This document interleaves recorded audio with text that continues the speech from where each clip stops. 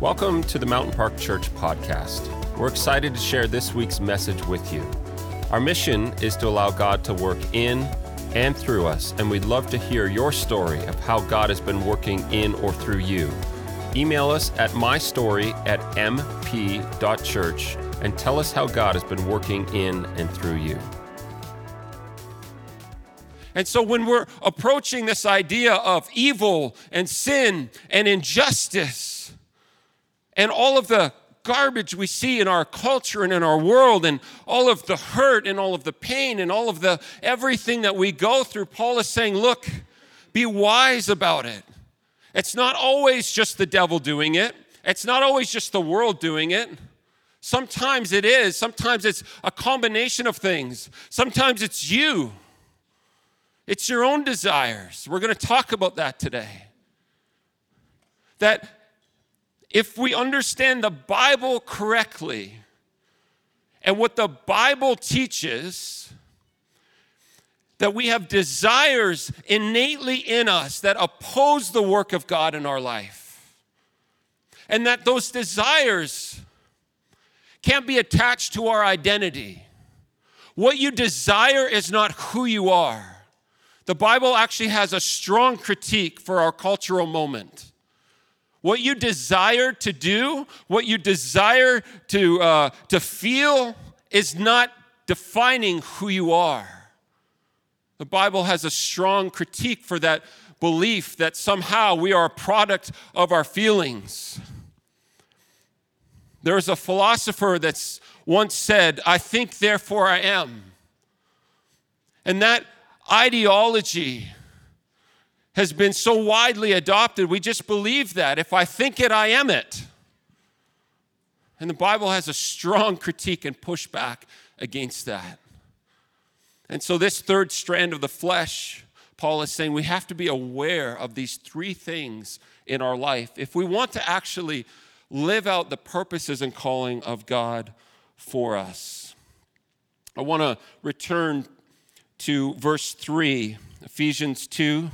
Let's just read the first three verses of there, and we're going to camp on verse 3, part A, this morning. Once you were dead because of your disobedience and your many sins, you used to live in sin just like the rest of the world, obeying the devil, the commander of the powers in the unseen world. He is the spirit at work in the hearts of those who refuse to obey God. All of us used to live that way, following the passionate desires and inclination of our sinful nature. So here in these first three verses of chapter 2, Paul is drawing this contrast, this confrontation that happens. And he's highlighting this was before but now is differentiation. And what Paul is highlighting is that when we are not in relationship with Jesus, if you haven't invited Jesus into your life, if you've not surrendered your life to Jesus, you're actually under the influence and control of the kingdom of darkness. That you with your strength and your power have no ability to substantially resist the devil or the influence of the world or your own flesh. And what Paul is saying is you can go to chapters and buy every book off the shelf for self-help, and they're not going to last. They're not going to work. They're not going to bring the full transformation that you need in your life. You and I need a Savior. We need to be taken from one state to another. We need to be taken from the kingdom of death and darkness to the kingdom of light. And so Paul is saying your sin management doesn't work. You're trying to just do a little bit better each day is useless. Because if you're not actually surrendered and following Jesus, you're under the influence and control of these three things. And you can work your tail off to be a better person, but that's not going to give you the transformation that actually brings life. Paul says it this way, all of us used to live that way. Ephesians 2:3. That phrase again is implying that who or what we surrender to directs the course of our life. What Paul is saying is when you used to live that way, the evidence of what you allowed to lead you bore fruit in your life. You could see it in your daily actions. You could see it in your attitudes and in your beliefs. You could see it in your interactions with family and friends and with your spouses. And you could see it at work. And what Paul is saying here ultimately, the point that he's bringing us to, is that if you've surrendered your life to Jesus, you should be able to see the difference.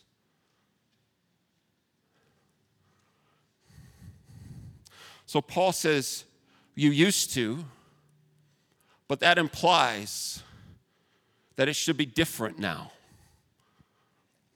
That implies that prayer maybe you prayed at camp when you were a kid, or even recently, that actually there's some kind of life change that should be evidenced through that. And he, I think, would have a gentle critique for us and say, if nothing has really changed in your life, has anything changed at all? If you have no power and effectiveness over sin, over the schemes of the enemy, over the influence of this world and culture, if you feel like you are completely powerless, have you actually really surrendered your life fully to Christ? We're going to talk about that a little bit later. The scholar Clinton Arnold says it this way: Paul twice speaks of the flesh, or maybe in your version it says the sinful nature, as an overwhelming influence that ordered our lives before Christ. And thus he completes his description of the triad of powers that formerly held us in slavery. Paul says plenty about the role of the flesh in his other letters, especially in Romans and Galatians. We're going to look at a few of those this morning where he explains the Christian life in terms of conflict between the flesh and the spirit. I want to look at the next thing that Paul brings us to. So all of us used to live that way, following the passionate desires. This is the first sort of indication of what Paul is talking about. And that word passionate desires is actually a compound word in the original Greek, and it means sinful humanity. It's that physical aspect of our person in distinction to our immaterial soul. So that's like the actual bearing out of things in our actions and through our flesh, but it's also this evil craving. It's an inordinate, self-indulgent craving that displaces proper affections for God. It's a deep desire, a longing, a coveting, and a craving. Paul is saying, look, there's this force in you that craves sin, that craves it, that is looking for it. And some of you have experienced this. I've experienced this. When you're driven to look for an outlet for sin, there's this internal desire and craving that's Paul's talking about, these passionate desires that are at work within us. And then he says, not only are there passionate desires, but there's inclinations. That word inclination is an attitude of mind, especially one that favors one alternative over another. It's your thoughts and your feelings, your reason, your purpose and will and intent. It's this desire in us to distort and twist the truth of God. It's to set our minds on things and our purpose, to be intentional about rejecting what's good and what's right and what is most healthy and beneficial for us, and choosing to actually engage our mind purposefully in the opposite. Those are our inclinations. And Paul goes on to say it's these things that make up the sinful nature that he's talking about, or maybe in your translation it says the flesh. The flesh he's talking about here in this context, in this specific context, is not just our biological cells. He's talking about an ethical kind of force behind us for sinfulness.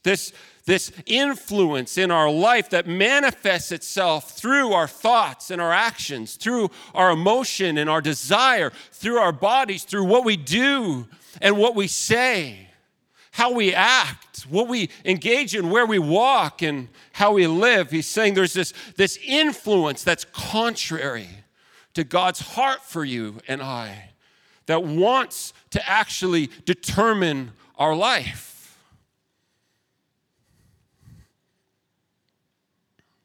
So when we put it all together, as we bring it all together in the way that Paul talks about it,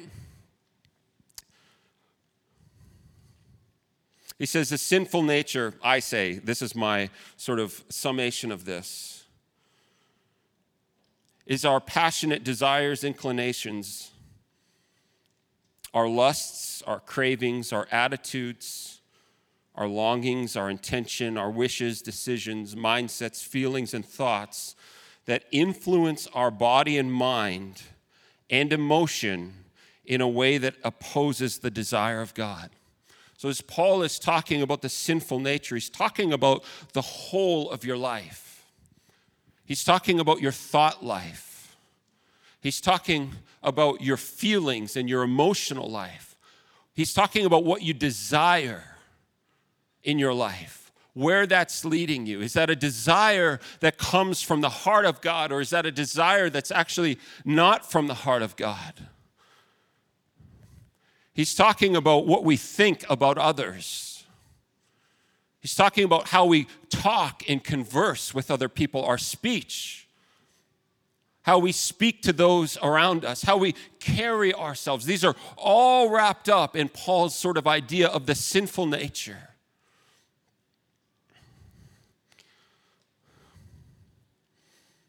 The Bible doesn't teach a dualism. The Bible doesn't teach that the body is in and of itself wicked and depraved. God actually created you good. When he created the physical earth and your bodies, he said they were good. So God's not looking to destroy the material world.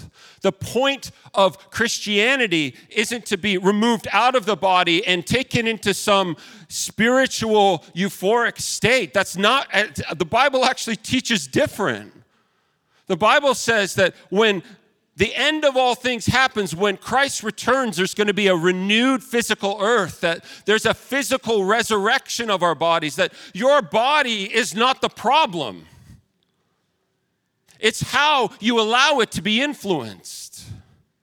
That the goal of your life shouldn't be to get to this sweet by and finally be rid of your desires. The goal of your life is to master them and to live with the purpose and intentionality and power and authority of God over it today. Not to wait for some bygone time when hopefully things will all be better, but the good news of the gospel and the message of Jesus is that you can walk in victory today. You can apply what Jesus did on the cross. Today, you're not a slave to sin. You're not at the mercy of every desire and every thought. You're not controlled by your body and your wishes and your emotions. And yet so many of us are like a ship without a rudder in a hurricane. We're just being pounded back and forth at the very whim and mercy of our culture and the devil and his demonic realm and every thought and desire that comes into our mind that we want to gratify. Paul is saying, no, it's not your body that's the problem. It's how you allow it to be influenced. It's what you do with it that's the big deal. And so Paul talks and identifies three classes of people. I want to read this to you. And we are for sure finishing this tonight, so you're going to have to come back tonight. 1 Corinthians 2. So Paul is outlining three classes of people here. This is really important. 1 Corinthians 2, 14 to 3, verse 3. I'm just going to read that out loud for you. But people who aren't spiritual can't receive these truths from God's Spirit. It all sounds foolish to them, and they can't understand it. For only those who are spiritual can understand what the Spirit means. Those who are spiritual can evaluate all things, but they themselves cannot be evaluated by others. For we can know the Lord's thoughts. Who knows enough to teach him? Who can know the Lord's thoughts? Who knows enough to teach him? But we understand these things, for we have the mind of Christ. Dear brothers and sisters, when I was with you, I couldn't talk to you as I would to spiritual people. I had to talk as though you belonged to this world, or as though you were infants in Christ. I had to feed you with milk, not with solid food, because you weren't ready for anything stronger. And you still aren't ready, for you are still controlled by your sinful nature. You are jealous of one another and quarrel with each other. Doesn't that prove that you are controlled by your sinful nature? Aren't you living like the people of the world? So Paul is outlining 3 classes of people here. You can jot this down. It's going to be on the screen behind me. The first is unspiritual or the natural. Those are people that have not actually surrendered their lives to Jesus. And they live driven by the world and by the flesh, and that's what they choose. That's the life that they chose, is to be lived and ruled at the human level. My desires control me. What I want, I possess. What I feel, I go after. It's everything to please me and my life. What will benefit me and my life? How do I get ahead? How do I have authority and control? How do I. The second class of people are spiritual. This is the life ruled by the Spirit of God, as evidenced by the visible fruit of the Spirit in their lives, from Galatians 5. So these are people that have accepted Jesus and have actually decided that because of that, their life needs to be different. And so you can see in their life the fruit of something different happening. In the third class of people, Paul calls the fleshly.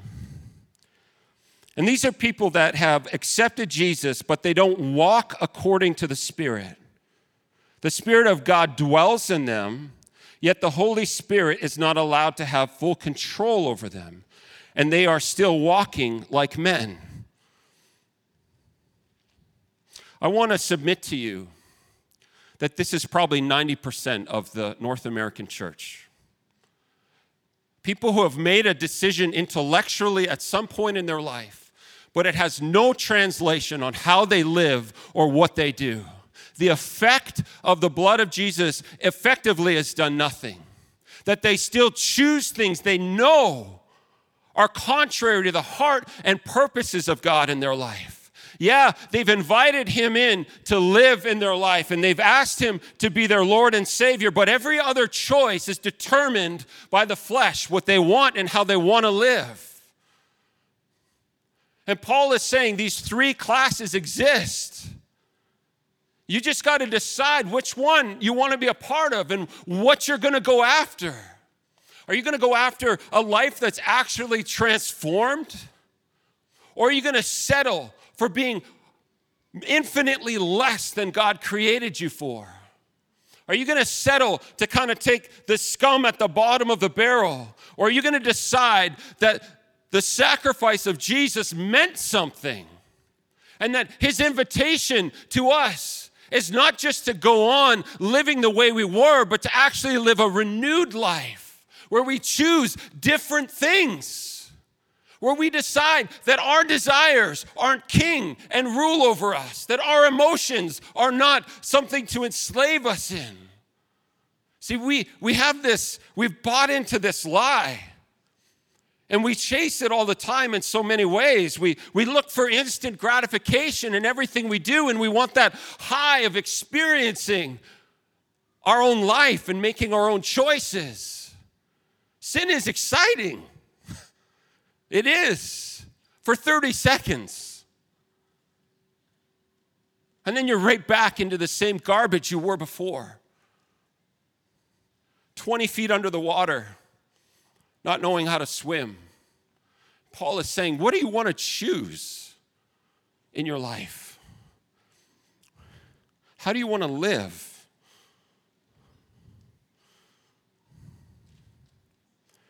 We have a choice to actually walk in the authority and victory of Jesus that he paid such a high price for, or to just go with whatever.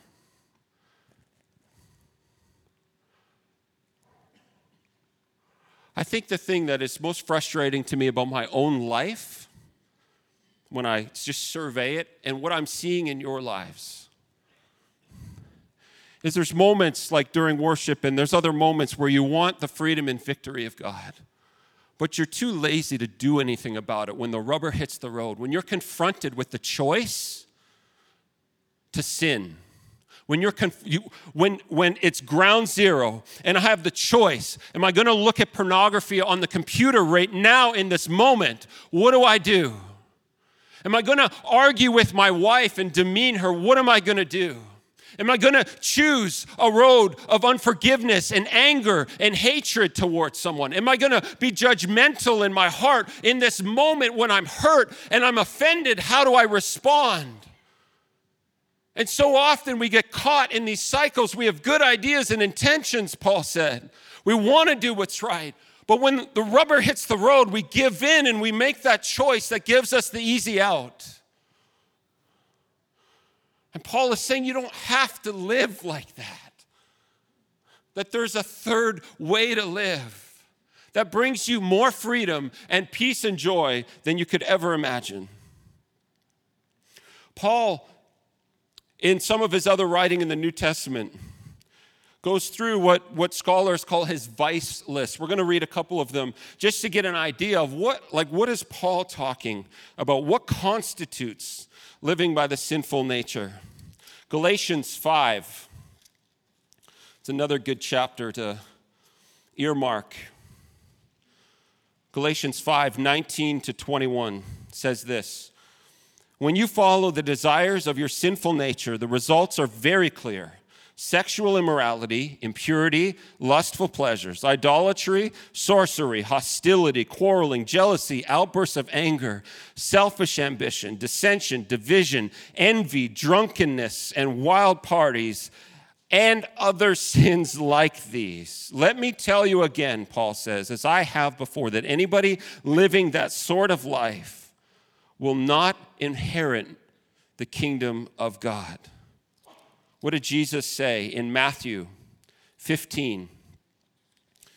As he speaks to this issue himself, Matthew 15, verse 19 and 20, says this.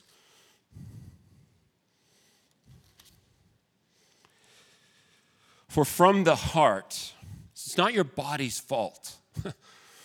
Stop blaming your body. For from the heart come evil thoughts, murder, adultery, all sexual immorality, theft, lying, and slander. These things are what defile you.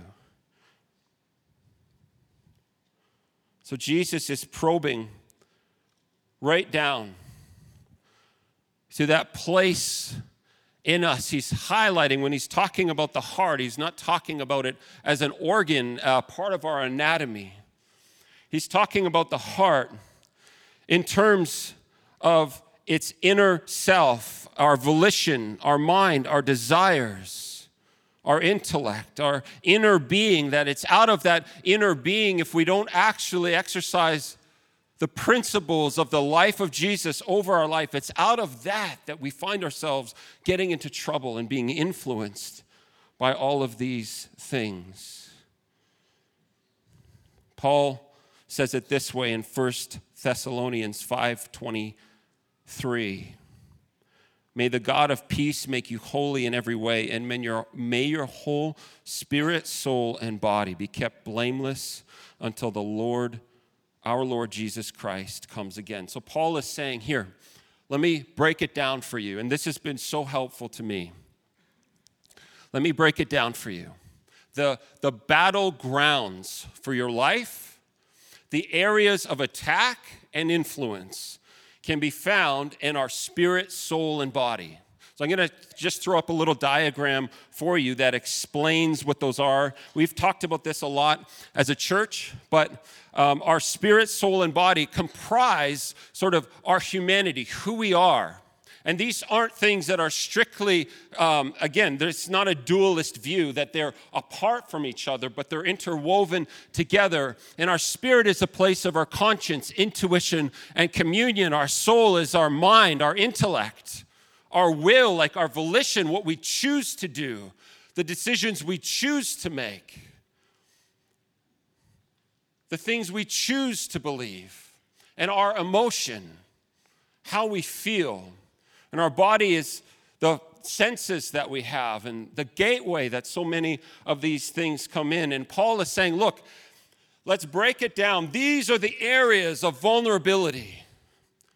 So you need to understand if you feel like you're under sort of attack or if you feel like you're being pressed in on every side, you can just simply ask God, God, where is this coming from? Is this coming from my emotional life right now? Are there any things that I've believed in, any desires that I've engaged in that have left me vulnerable to the influence of the world or the devil or my own flesh? God, is it my mind? Have I been believing things that are opposed to you in your truth?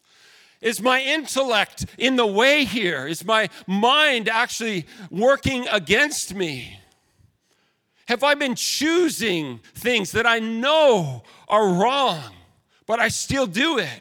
God, where is the battleground? And once you isolate exactly that point of entry, that break in the enemy's line, you can say, all right, I'm going to take that thought captive, or I'm going to bring these emotions under the authority and the control of Jesus Christ. I'm going to take this anger that I feel right now, and I'm going to make it subject to the word of God over my life. It's written, in your anger, don't sin. I'm not going to allow this to be a gateway to further stuff in my life. And so knowing where that battleground is 2/3 of the battle. Paul is laying it out for us and saying, look,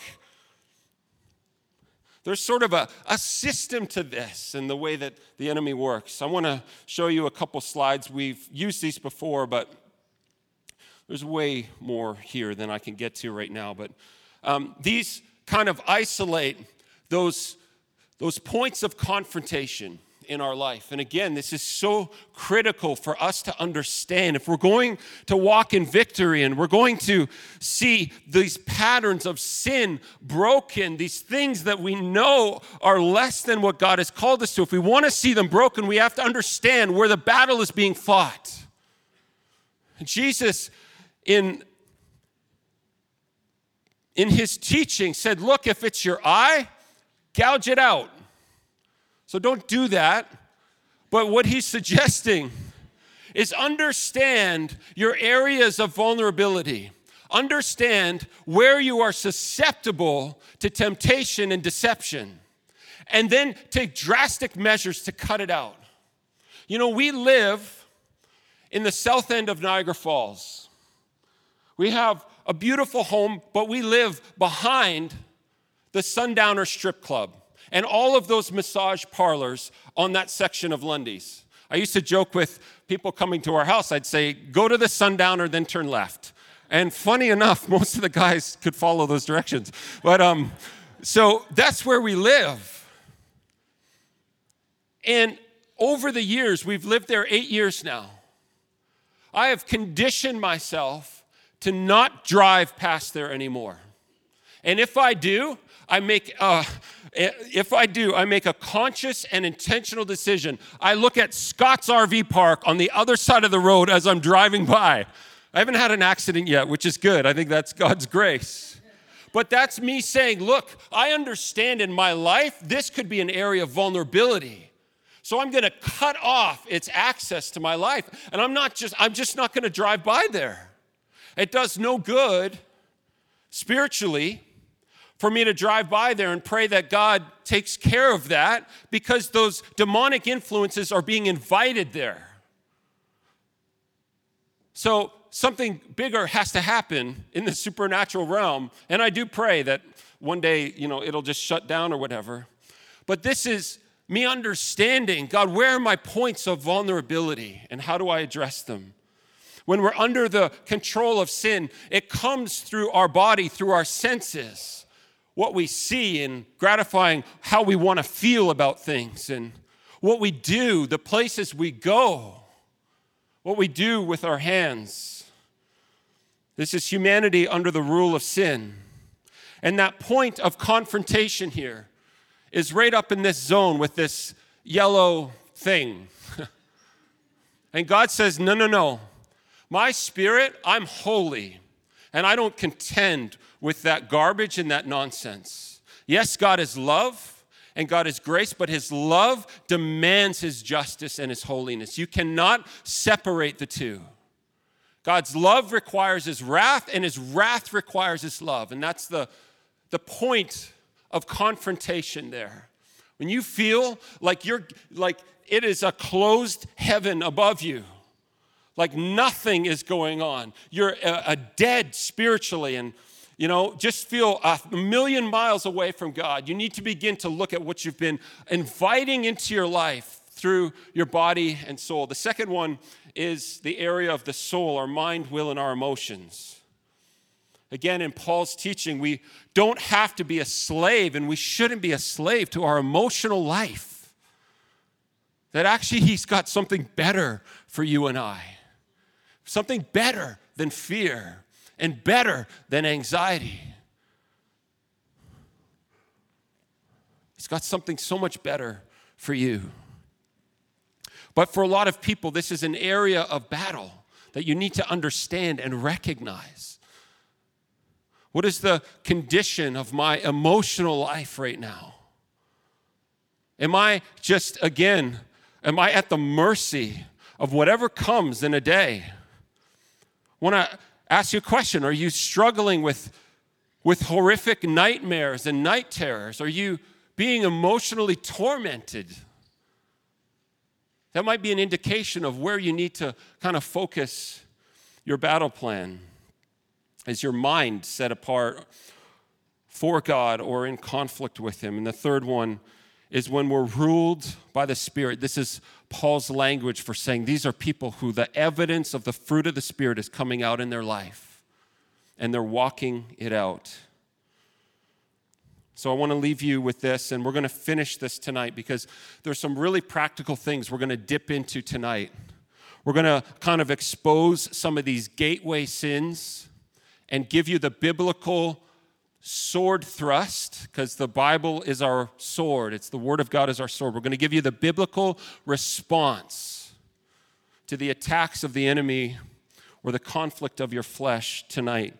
But I want to leave you with this. So what do? The first thing you need to do is recognize that our flesh through Jesus has been crucified. You need to acknowledge and know that the flesh in and of itself has no power over you. It only has the control and influence and power you give it. Your emotions and your mind, your desires only have the influence over you that you give it. It's so simple, but it's so hard in the moment. It's not rocket science, guys. If you reject what you know is wrong, renounce it from your life and choose the opposite, you'll begin to live a different life. It's that simple. Your flesh has been crucified with Christ if you've given your life to him. It's a done deal. Second, it takes our activation to put to death the deeds of the sinful nature. That it requires our involvement. That although our flesh has been crucified with Christ, we still have a role in walking that out. It requires our intentional work and activity. And so much of this is done in the place of prayer. I'm just going to skip through a few things and read to you again couple verses as we're wrapping up for this part A this morning. Ephesians 6. Some of you might know this. This is like classic. Ephesians 6:12. We are not fighting flesh and blood. Again, there's a bigger spiritual battle going on. But against evil rulers and authorities of the unseen world, against mighty powers in this dark world, and against evil spirits in the heavenly places. This is Paul just, again, re-emphasizing this. Verse 18, here's how we fight. Verse 18, pray in the Spirit at all times, and on every occasion stay alert, and be persistent in your prayers for all believers everywhere. The ground zero for this battle and all of these battles and all of these skirmishes is prayer. Prayer is powerful. It's not just a list you have or food that you can't bless food from McDonald's anyway. I've tried, and I still get fat when I eat it. It doesn't work. I've tried desperately. I've given my kids nuggets without my wife's permission and paid a high price for that. Prayer is powerful. When Paul says we wrestle against flesh and blood, his picture there is of an Olympic wrestler, a Greco-Roman wrestler. Who wrestled here? Was anybody like, yep, a big wrestler? I don't understand you. Why you would want to wear that unitard thing and have your sweaty body like pressed up against another man's sweaty body for prolonged periods of time. It's not like you're just touching each other. It's like you're on the ground, and that's disgusting. Anyway, but what Paul is saying is that's what this is like. It's close hand-to-hand warfare and combat. And those battles are fought in prayer. It's taking that thought captive right in that moment. Right when you're tempted to respond in anger to your spouse or to your kids or to your coworker, it's in that moment saying, no, I take that thought captive in Jesus' name, and I send it to the cross for his judgment. I will choose now grace. The fruit of the Spirit is peace and grace and joy and all of these things. There's 9 of them. That's the confrontation zone. That's where we win or lose the battle. Prayer is much more than just talking about things to God and presenting our lists. Proverbs 4:23, above all else, guard your heart. Why don't you stand with me? That word guard is a fascinating word, actually. It's actually a military term. And that word guard is literally like a sentry, like a S-E-N-T-R-Y, not C-E-N-T-R-Y. A sentry who's posted at an outpost, a guard station. And what Solomon is saying in Proverbs and what Paul is saying and what Jesus is saying is that you have to engage yourself in the fight. That the battle's been won, the big macro battle's been won. But you've got to guard what's coming into your life. You've got to guard how you respond. You've got to guard how you talk and what you allow yourself to believe about yourself and other people. You've got to guard your emotional life. You're too valuable to God. You've been made for a high purpose and calling. And his invitation to you is, look, I've won the war, but there's still some fighting that needs to happen. For a long time, after they signed a ceasefire and end of war agreement in World War II, there was fighting on both sides. Casualties caught in the middle. And I'm desperately just admonishing you, don't be a casualty of sin and emotional garbage. Don't be a casualty of this world or your own desires. You've been made for more. And if you're here and you don't know Jesus, what I want to say to you is he's won the battle. You have a Savior walking and wanting to walk with you and win the war for you. You're not at the mercy of death and destruction and the enemy forces. And if you're a Christian, I want to admonish you here today that God is inviting you to engage in the battle because his calling on your life matters. Your life has significance and purpose.